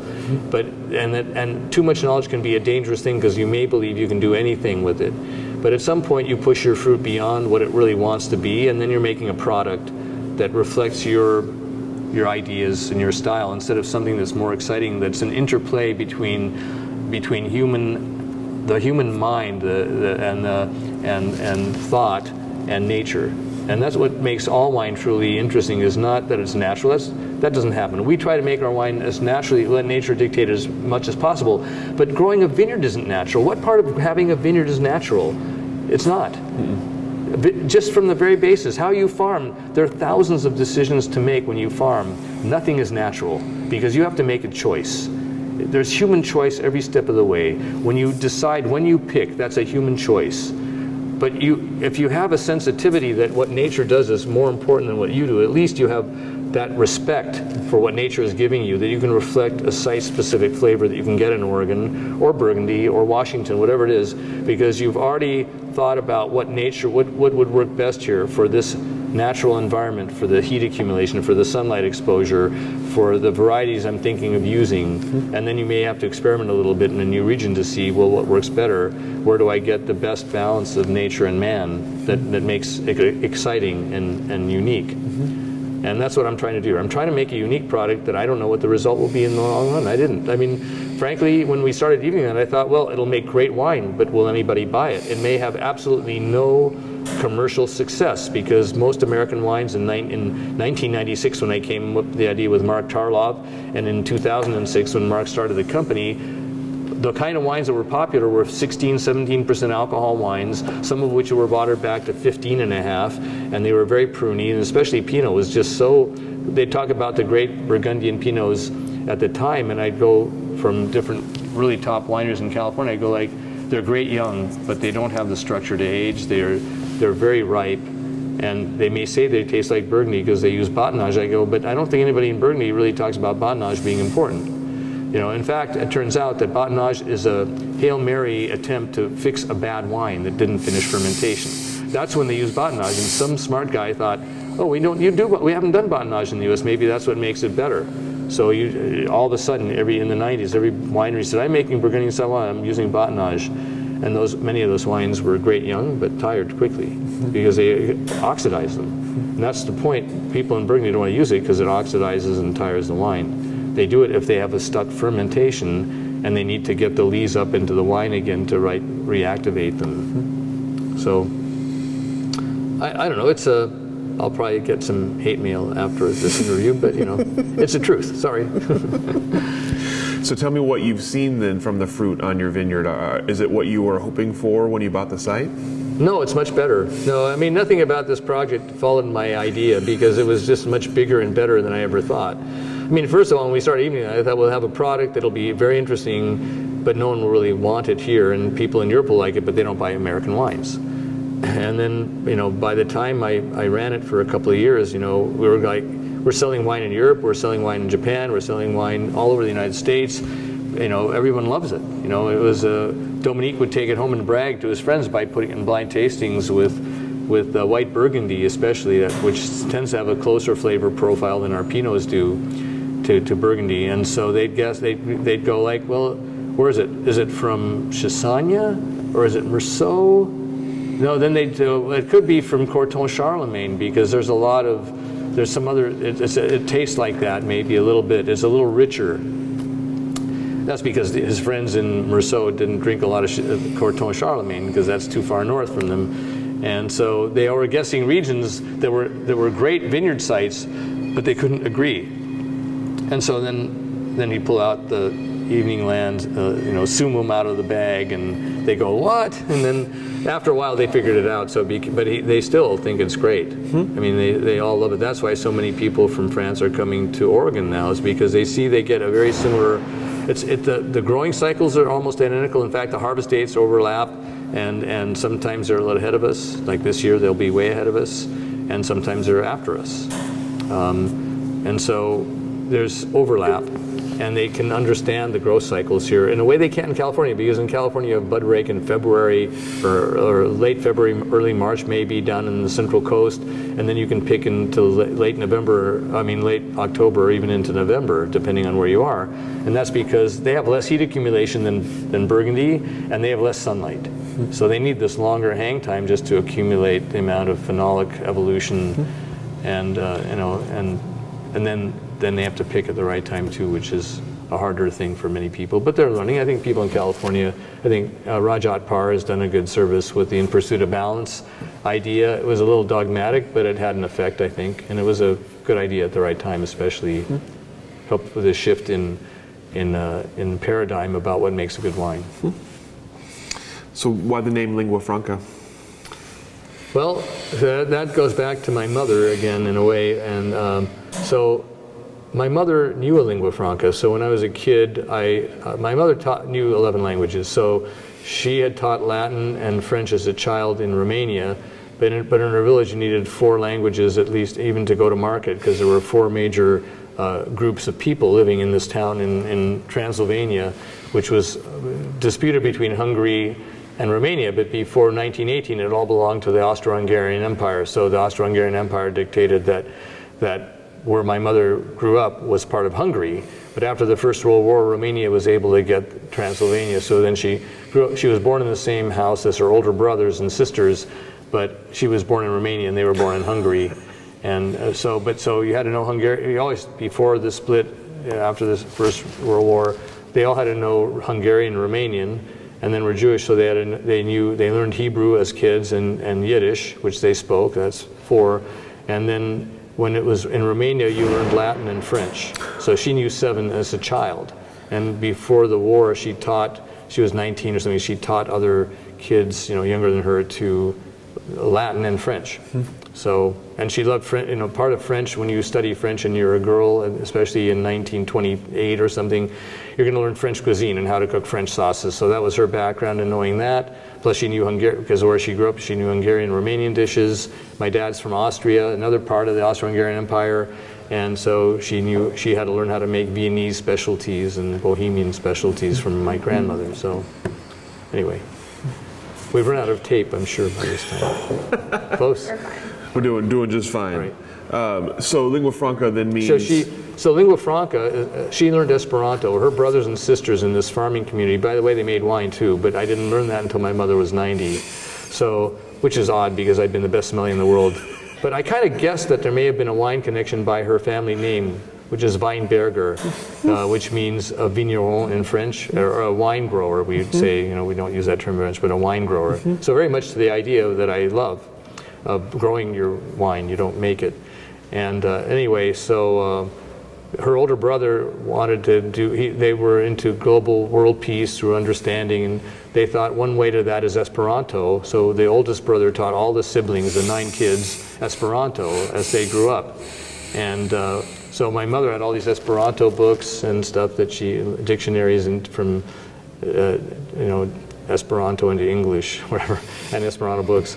And I never really understood those languages. I wanted to be an American, but as I grew up, I came to appreciate what they were doing more and more, and I wound up having a degree in comparative literature. So I go like, when my wife said, "What if we call it lingua franca?" I go like, "Perfect," because I go, the idea of world peace through wine. I like that. That's my next ad campaign: world peace through lingua franca, which maybe you could take it 2 ways. Lingua franca is really designed to bring people from different cultures together to enjoy an aesthetic, in the case of wine, enjoy a common aesthetic pleasure that they can build respectful relationships across cultural barriers that shouldn't be that significant because we're all human beings. And I think wine is a good way to facilitate that. Esperanto was a failed attempt. The language Esperanto didn't work so well because it was created in the 1890s, and the 20th century wasn't very peaceful, so I don't think it had much effect. But wine, I think, has more of an effect. And in fact, in our project, we have investors from Japan, from England, from France, from all over North America, and I think one from China. So, yeah, one from China for sure. So we have a multinational group. They all love wine, and they all can come here together. Well, we have also a person of East Indian descent, So it's amazing, how people love wine and they can come together and they don't talk about how much they distrust or dislike the other tribe that they're not from. I'll just call it tribalism. It's modern tribalism. And you go like, we all have the same mother basically. So unless we want to go kill our brothers, we should try to live with them instead. That's awesome. That's an awesome answer. So lingua franca, world peace through wine. Love it. And we farm that way too. So if you look at our labels, we have the idea that we're exploring terroir in Oregon. We're not here to dictate how the wine is made. We're here to explore the terroir of Oregon, like adventurers. And the idea is that we're in the 16th century. If you look at my wine labels in the 16th century, people navigated by the stars, and so our core wines have this label. Maybe I should pull one out from behind me. So in the 16th century, you know, we're here to explore the terroir of Oregon. In the 16th century, when people came across the ocean to explore the New World, they had these stellar maps, you know, that they guided themselves with. They knew where the stars were, but they thought the stars were fixed, and that they rotated around the Earth. The Earth was the center of the universe, and the Northern Europeans were the center of the Earth. They were the dominant masters of the world, and when they came to a new place they hadn't been to before, they owned it. So this is what happened in the past. But today we know that superimposed on that are images from the Hubble spacecraft that were interpreted by the artist who created these graphics. They were already done. It was Talmadge Doyle. She's a professor at University of Oregon in Eugene, and in art. And she had these at home. She makes these copper plates, which these are taken from. And she had a whole series of celestial maps. And I go, that's perfect for our labels. So today you have these images of the cosmos, and in that cosmos, we're not the center of anything. You know, we're a speck of dust on a tiny ball of iron, basically, in the middle of a vast, infinite universe. So there's no center. We have to. This is so precious, this tiny speck of dust. We should take care of it better. We should have more peace, you know, more understanding, and we have to take care of the earth we're on also. That leads us to the organic and biodynamic farming that we insist on from anybody we buy fruit from and that we do for ourselves. Because otherwise you're damaging. You take one part of the biosphere out of it, you're damaging the whole biosphere. Let's say I decided we have too many voles that are killing vines, you know, that we lose maybe 2% of our vines every year to the voles. What if I poison them? Well, if I poison them to kill them, guess what? I'm poisoning the owls and the hawks that I love nesting here that keep the rodent populations down. So now I'm in a cycle of I have to poison it all the time. And then if they should be eaten by another predator, that predator will die. If it's not a hawk or an owl, it could be a fox or a coyote. So I'm killing all the life around me that creates the balance of nature that I want. And fortunately, it's still preserved. So we still have all these animals. We have rabbits sprouting up in spring, and then the foxes show up a little bit later, a month later, and then the rabbits are gone, and then the foxes move on maybe to the next field, and the coyotes come and they take care of other animals, you know, and the hawks and the owls. The owls are good at catching mice, you know, voles, but we need a lot of owls. You know, as I said, the poor animal doesn't even know what took them away. You know, it's not a threat until they're dead. So what's in the future? Everything, like you say, to this point for Lingua Franca has been kind of a happy accident. So tell me what's coming now as you look 10 years down the road for Lingua Franca. I think a lot more happy accidents. I don't know. You know, I learned long ago, I get people ask me how they can become a sommelier, how they can become a master sommelier, and I go like, well, do you want to be a sommelier? Why do you want to be a sommelier? And they go, well, you know, I want to have a TV show, or I want to be, you know, I don't have to work in a restaurant anymore. I become a master. I can make wine, or I can sell wine for somebody else, or I can start a wine shop. And I go like, then you really don't want to be a sommelier, and it's going to be, I don't know why you want to be a master. You know, I said, you have to love what you're doing. And to me, I didn't seek to become a master. I was actually enrolled in the Master Sommelier program against my will. Honestly, it was another thing that happened by accident. I think the most important thing people have to remember in life is that you have to study what you love, do what you love, follow it, because you'll never be bored with it. You'll always expand your knowledge, and you'll love so much what you're doing. It won't matter that you don't make enough money from it, because who's wealthier? Some miserable guy looking over spreadsheets and trying to get the last penny out of this line. Maybe that's what they want to do. It's possible. That's maybe their heart. That's what they love doing. But if you don't love doing that, then it's torture, you know. And to do a job because someone says, well, you'll make some money doing that, but you have no proclivity for it, is like torture every day of your life. And I have always done what I loved, whether it was science or literature or music or wine. I followed it. And the nice thing is when you do that, opportunities open up, because there's always an opportunity in life that you didn't foresee. So my whole career is an unforeseen opportunity. I was going to be, for years, that was what I wanted to be. First, I wanted to be a chemist and a biochemist, and I realized, well, that wasn't going to work. And then for a brief period of time, for like 10 years, I thought I'd be a professor. And I go like, well, there are no more jobs for professors anymore. And also, there are all this politics around it now. Why don't I just pursue this thing a little longer until I finish my dissertation, then see what happens. And I just never finished the dissertation then, because I go like, this is working. When it comes crashing down on me, I won't have another career. I don't know what I'll do. Maybe I'll have to go work in a vineyard or something somewhere. But you know, that was not foremost in my mind. The foremost thing was that this is amazing. What an opportunity to learn more about wine and to get involved. So you have to just be open to opportunity and to take the chances that you think are interesting, and not say, no, I was really going to do this. This is not part of my goals. If it really speaks to you. So that's the most important advice I can give. You know, if you want to be a sommelier because you want to be famous and wealthy, don't do it. You can be if you want to be famous and wealthy, I don't know. They often don't go together unless you can be a great movie star. But I can tell you, having worked with movie stars, it's not the most pleasant life either, to be accosted by thousands of people you don't know every day of your life and who think they know you because they saw you in a movie that they loved.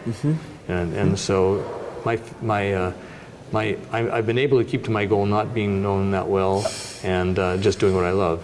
And I don't have any need for success or publicity, except for the wine, of course, because I have to sell it. So tell me about the Oregon wine industry that you obviously were familiar with it from very early on. Yeah. Tell me about your impressions of it as it's grown up, especially as you've been a part of it, and what you see for the future here. Yeah. Well, I've been a part of it since 1979, really, because in '79 there was the Enological Society of the Pacific Northwest tasting, which was the big event for the wine growers of Oregon, period. Before there were any sub-AVAs or anything. So I was a judge, and because I was a judge, I got to meet,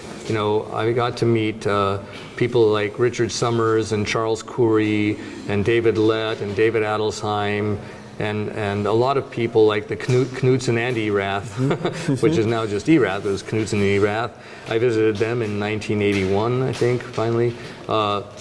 There's great wine growers back then. There were great people who brought ideas from California or elsewhere to try to make wine in Oregon.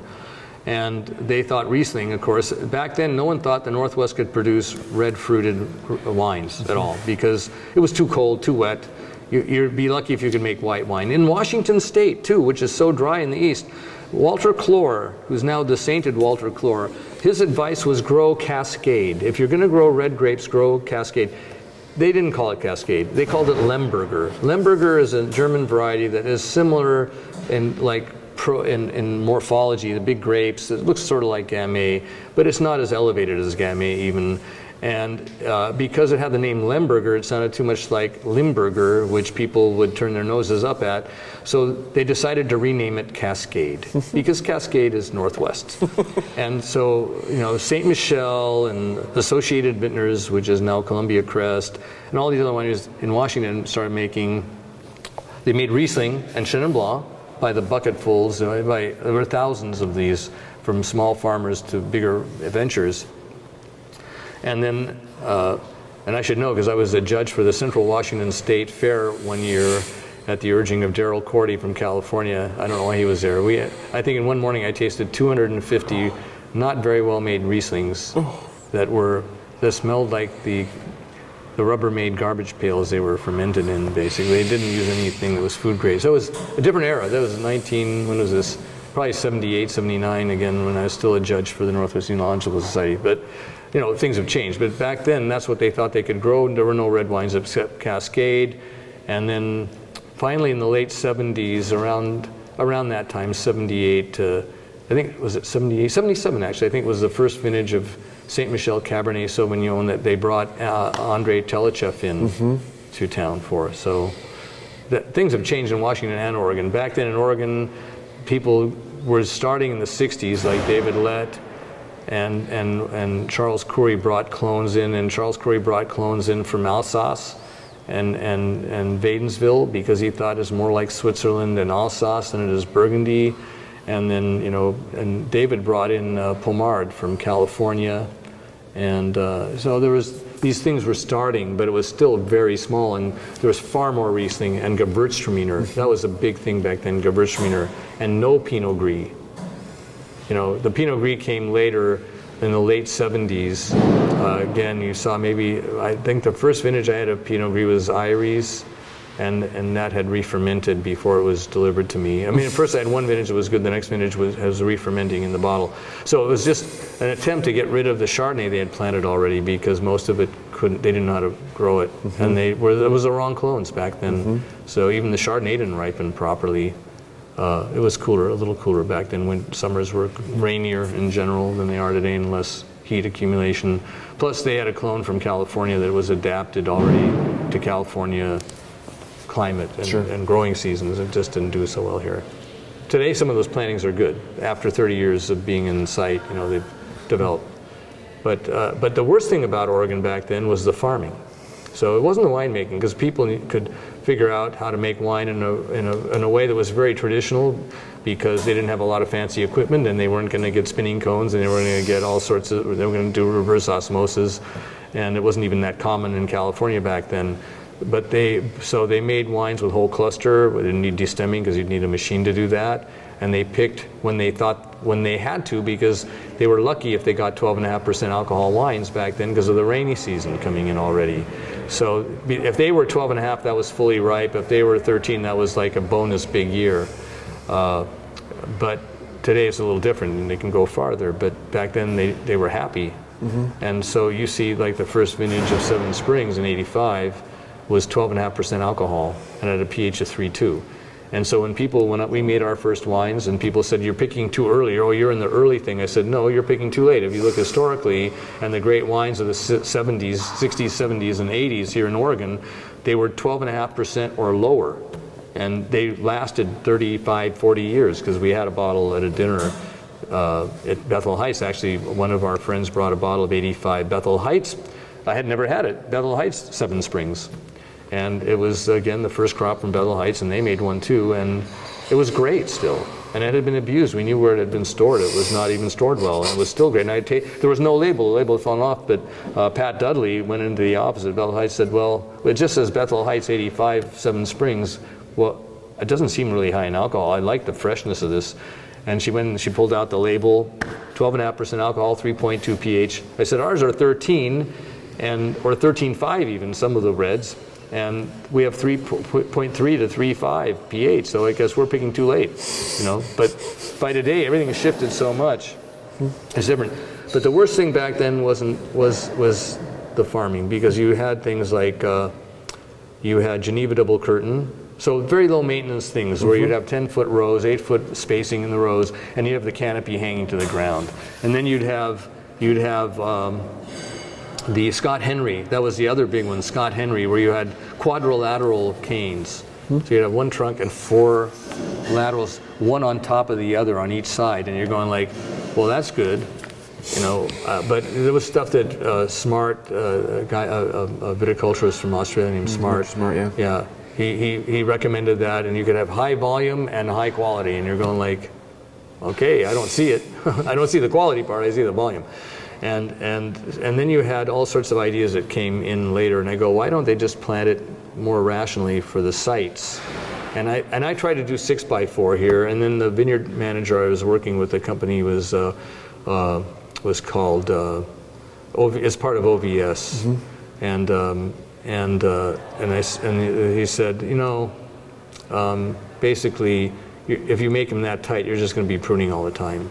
So I go, okay, 7x4. So not 6x4, but 7x4. And 7x4 is about perfect. But, you know, they were willing to go farther. And I go like, no, I think we can live with this. But 4 is pretty tight.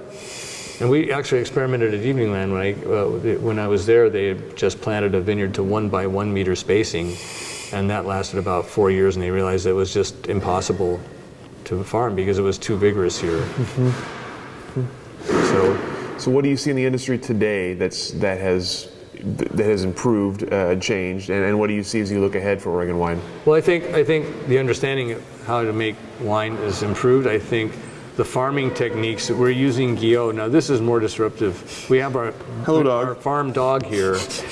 That is Cedar, who's coming to stay with me over the weekend, and her owner is right there, Kim. Come on, Kim, come over here. Cedar loves me, so Cedar will love me even more after this week. And I don't have treats. It's independent of the treats. Sorry. No. Cedar's staying here. Dog interruptions are the best interruptions. Oh, you are? Okay. All right. Have fun. Bye, Kim. Anyway, so anyway, the winemaking is better. The understanding of farming is far better, so that today people are planting with Guillot or double Guillot, pruning to Guillot, Poussard, which we're trying to start to people to do. We do it, but it's not a technique very well known yet. And it was developed in Burgundy in the 20s as a way to fight disease, and then it was just forgotten after the war. And then Simoni and Search, there are two professors in Verona. They teach viticulture, and they talk about the Guillot Poussard pruning, and it's become more fashionable or more accepted again in Europe as a way to prevent trunk disease, of fungal diseases in trunks of the vines. And so we're trying to train. Our team now is trained in that, but it was hard to get a contract team to learn it, so we had to hire our own vineyard team. So it's all in-house now, and that's Antoine Petigny-Samuelson, who's also French, but he is very skilled in farming, and that's his whole degree, and his whole life is in viticulture. So he was able to train our own team on how to do it. So the farming is much better in general. I think the influx of French people, you know, with the idea of wine growing and finding sites, being more selective on the sites that they buy and farm, and being very careful with the farming methods, you know, that's the biggest improvement we'll see here. And then the winemaking skills, you know, how you handle it, that's not that hard to figure out. And there'll be different styles. People will say, well, we want to do it this way. We like bigger wines or more powerful wines, so we'll go to the bigger sites, like the more powerful sites than Dundee on the hilltops, or south-facing vineyards, or where there's more heat accumulation than in the Yosemite Hills. But what we see are the French influx. A lot of them is focused around the Yosemite Hills because they like the balance between the temperatures and the soils, because we have shallower soils than they do in Dundee on Hull. So we have Nicaea and Gelderman. Something like 24% of our vineyard is Gelderman, and 16 or 17% is Nicaea, and then much less is Jory, and then below that we have some Woodburn and Helvetia. So we plant down here. There's a lot of Helvetia, which is kind of a soil series of broken up volcanics, but mainly it's volcanics, and it's shallower because Jory is 48 feet deep. We have a small amount of Jory on the bottom here. But most of it's Nicaea on the top of the first hill, and then the upper part is basically starts off at Nicaea where Seven Springs is in, and then it goes into this gravel bed about the same depth as Nicaea, but it's called Gelderman Jory soils, and they're about 4.5 feet to 5 feet deep on the whole, and they have this layer of gravel which creates more or less. This is the soil scientist, you know, as what I understand from Pedro Parra, and so the gravels are very important because it creates for more energy in the plants, because they are able to wrap their roots around the soils, around the rocks above the bedrock, and that creates more energy and more uptake. Well, it's a winery, sorry. It's all good, all good. There's no private place here. That's the thing to learn. So you never did finish that dissertation, huh? No, I mean, because I was getting too involved. And I won the title of Best Sommelier in America, and then a friend of mine, Fred Dame, said, you have to take the Master Sommelier test because you're the best sommelier, supposedly the best sommelier in America. And think of all the young somms, you should take the test. Whether you pass or fail, at least it's a message to them that it's an important test. And I go like, well, I have to do this world competition in 6 months. And I thought, well, maybe I'm getting stale. So I'll just take the test. It'll be a good practice. I won't pass because I'm not going to. But it'll help me get my mind off the French part of the test, and I'll just do more global. And so I was the only one to pass that year, so I crew-cupped it. But it was tough because I had to take first I had to take the intro, and then there was no certificate, and then I had to take an advanced test, and then the master's in 1 week. So if you passed one, you just went on to the next. So it was good. It was a good experience. I didn't expect to be the only one who passed, but it was interesting. I was happy I passed. It gave me a little more confidence going into the French competition. Sure enough. Is anything? Oh, you do have something. Oh, that's a good question. Okay, last question for you then. Out of all your successes, what are you most proud of? I'm proud of all of them. I mean, it's like saying, what's your favorite child? I mean, first of all, most of my successes, my failure was as an academic in a way. So, and I'm kind of proud of that too, because if I didn't fail as an academic, I would have been, I didn't really fail as an academic. If I didn't pursue it, I wouldn't have done the career I had, which was far more interesting.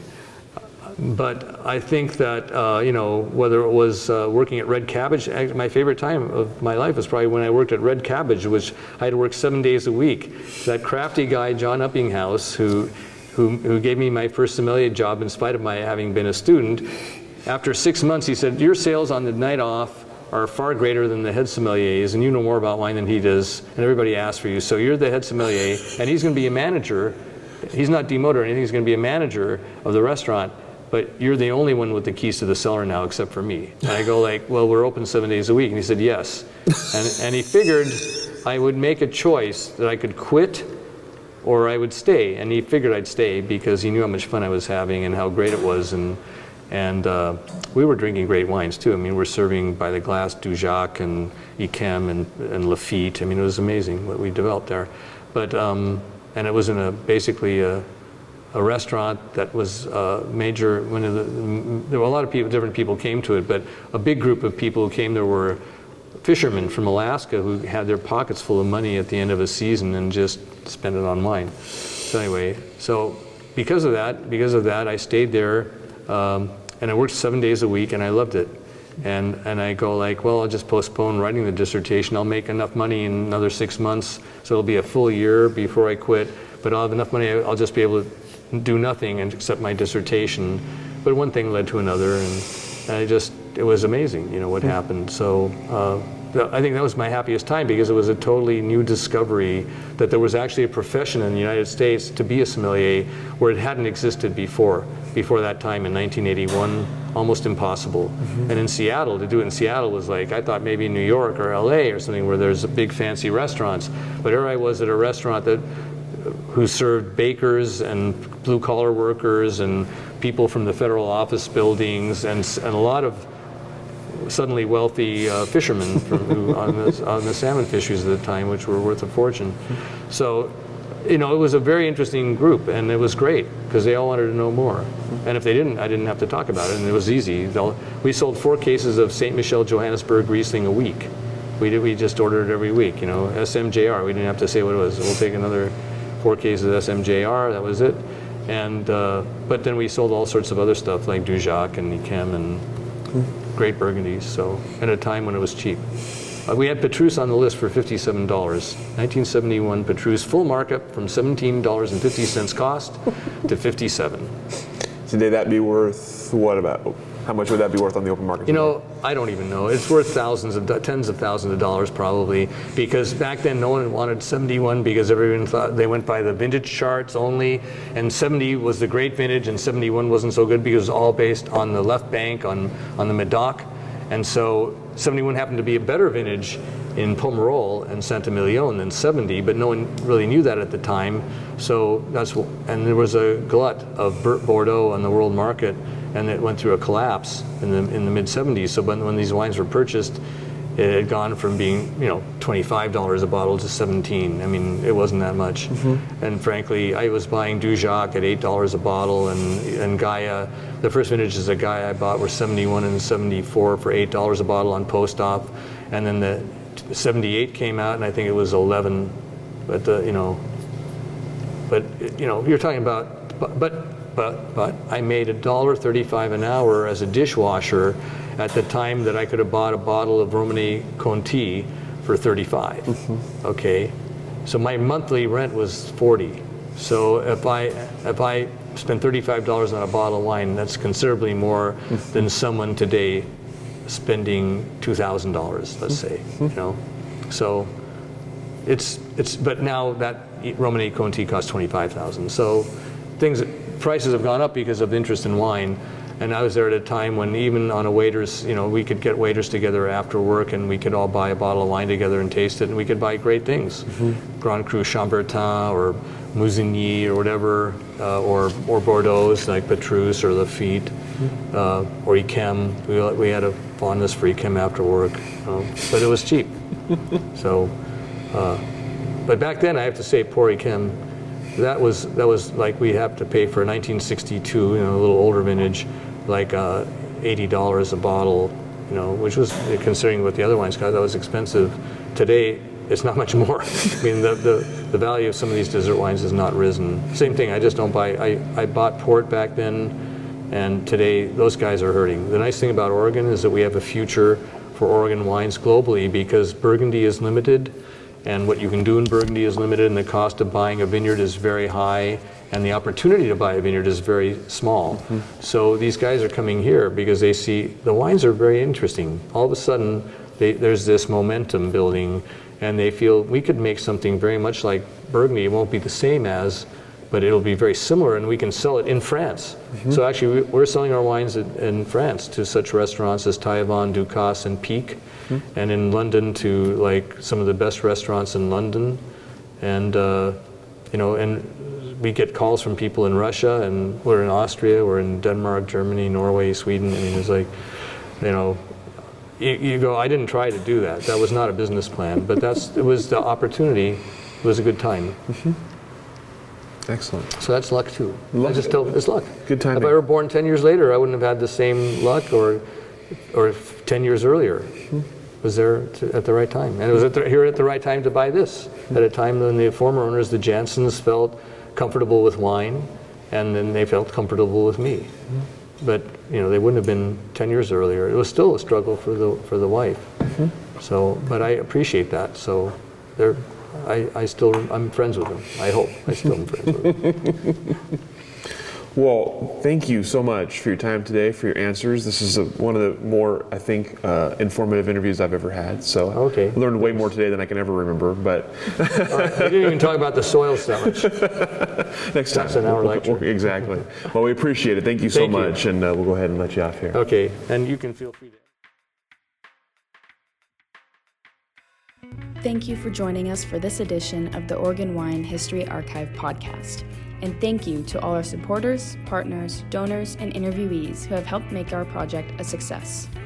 Be sure to check out our website at OregonWineHistoryArchive.org for more interviews, photographs, wine labels, and more. And stay tuned for more interviews as we tell the story of Oregon wine.